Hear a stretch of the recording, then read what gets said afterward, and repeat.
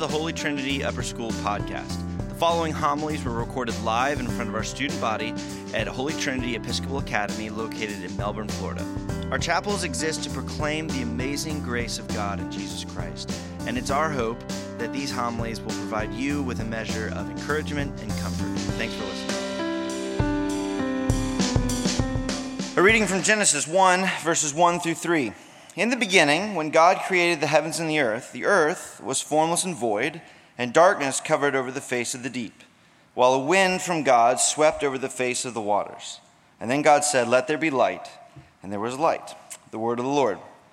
Thanks be to God. Okay, as another reminder, if you are interested in helping out in chapel, whether that is both as a reader doing the readings every chapel. Well, you don't have to do it every chapel, but we'll divide it up. But please meet in the small chapel at lunch. If you're also just interested in being a part of chapel, giving maybe you're a little bit nervous about the idea of reading up in front of everybody, but you want to be a part of it. You want to get involved. Also, please just grab your pizza, 9th through 12th. Grab your pizza during your lunch.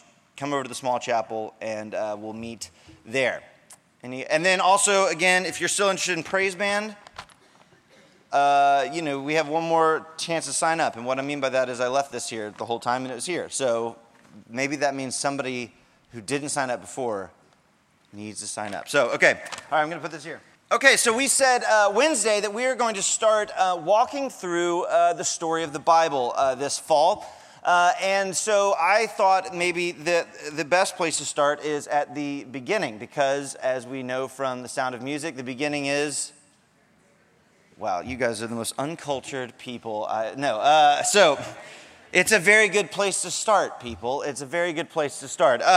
And if you are familiar at all with the Bible, you might have read this passage before, and I'm not going to get into here because we don't have time any of the supposed tensions between science and faith, or any of those issues. We just, unless you guys want to sit here for a couple hours and hear me talk about things I really don't have any idea about, which maybe you do. But what I want to draw us into on this is what is happening. What does the beginning of the Bible? What is the beginning of the story? If God is the author of this story, if God is writing a story that not only communicates truth or communicates some events that happened in history, but also is some type of self-communication, some type of revelation of his person.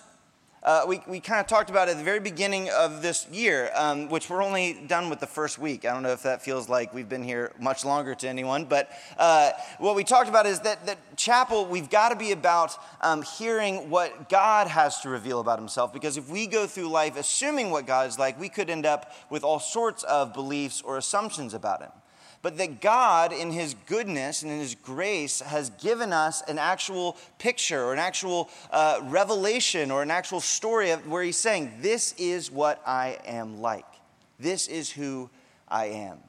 And one of the first places where we see that is in this story of creation, where God, what Christians believe is that God created everything that exists out of nothing. And this story in Genesis 1 is actually a picture of how God began to do that. And what's going on here, I think, is actually really applicable to our lives, surprisingly enough. Because I want to go back through the text. It says, in the beginning, when God created the heavens and the earth, it says this: the earth at this time, the earth was formless and void. Now the Hebrew word, now remember, the Bible was not written in English. It wasn't like some guy sat down and just wrote, like a story in English and was like, hey, this is the Bible. It was written in different languages. The Old Testament, much of the Old Testament was written in ancient Hebrew. Hebrew, the word for this, the word for formless and void here, is actually a word called tohu vabohu. Everybody say that with me. Tohu vabohu. That's a cool word, right? No? Okay. And tohu vabohu has been people have never been quite sure how to translate it. This is one of the, there are some words where it's like stick, and you're like, yeah, I think I can translate that pretty easily. This is a word that's a little bit more complex, and they're not ever exactly sure how to translate it. The only other time that the word is used in the Bible, it's in Isaiah, and it references two things. It references chaos and destruction. And so what the earliest verse in the Bible is portraying is a world that is inhospitable to life, a world that is chaotic, a world that is in the midst of darkness. It says that there's a darkness covering the face of the deep. In other words, before God gets involved, that the world is without hope, that the world is feeling, not the world is feeling, but the world is in chaos, that things are upside down, things are topsy-turvy, things aren't making sense, and there's no way that life can really thrive here. And I do think that there are times, at least in my life, and there are probably a couple of you in here too, that you might feel like your life feels a little bit tohu vabohu. Maybe not, maybe you wouldn't say that, but there are times in our lives, there are things that happened over the summer for you. There are things that have happened in this first week where you have begun to feel like your life is entering into some type of chaos, some type of uncertainty. Maybe even some of you actually genuinely do feel hopeless. There are times in our lives when we feel like that there's nothing nothing good that can come out of things. Maybe it was a relationship where you feel like there's just nothing more that can come out of this, that this relationship that I once had with this person has been damaged beyond repair. Or maybe it's a relationship with your parent. Or maybe it's your parents' relationship.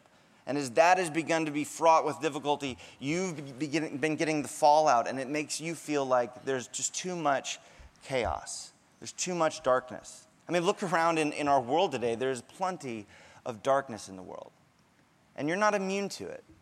And the story that we get in the Bible, and the story that kind of kicks off the whole story of the Bible, and will frame the whole story of the Bible, is that in the midst of darkness, and in the midst of chaos, and in the places where you feel alone, and the places where you feel hopeless, it says that while a wind from God, and a better translation of that would actually be the Spirit of God, that the Spirit of God swept over the face of the waters. And the word for swept there is actually, in Hebrew, is better translated as a bird of prey, circling. And so what's it saying? It's saying that God, in the midst of this darkness, in the midst of this chaos, God is not far off, but he's about ready to start acting. That he is not going to let this continue on. He is not going to let this run its course, but he is going to intervene.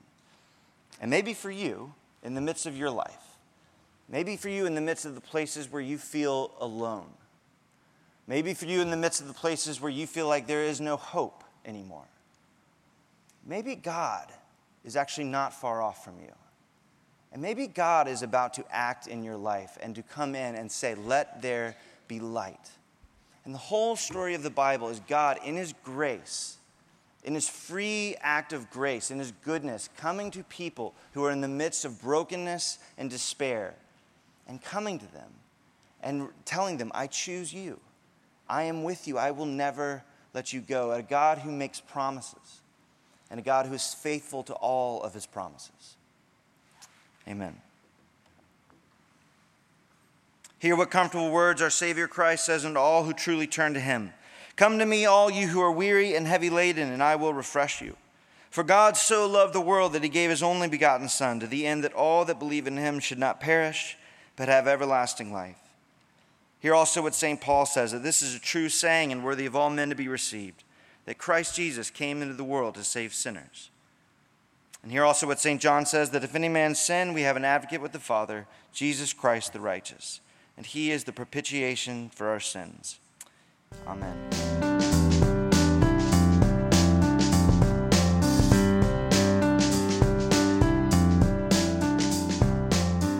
Thanks for listening to the Holy Trinity Upper School podcast.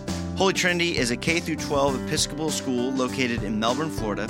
If you'd like more information about Holy Trinity, please visit us at our website at htacademy.org. Thanks for listening.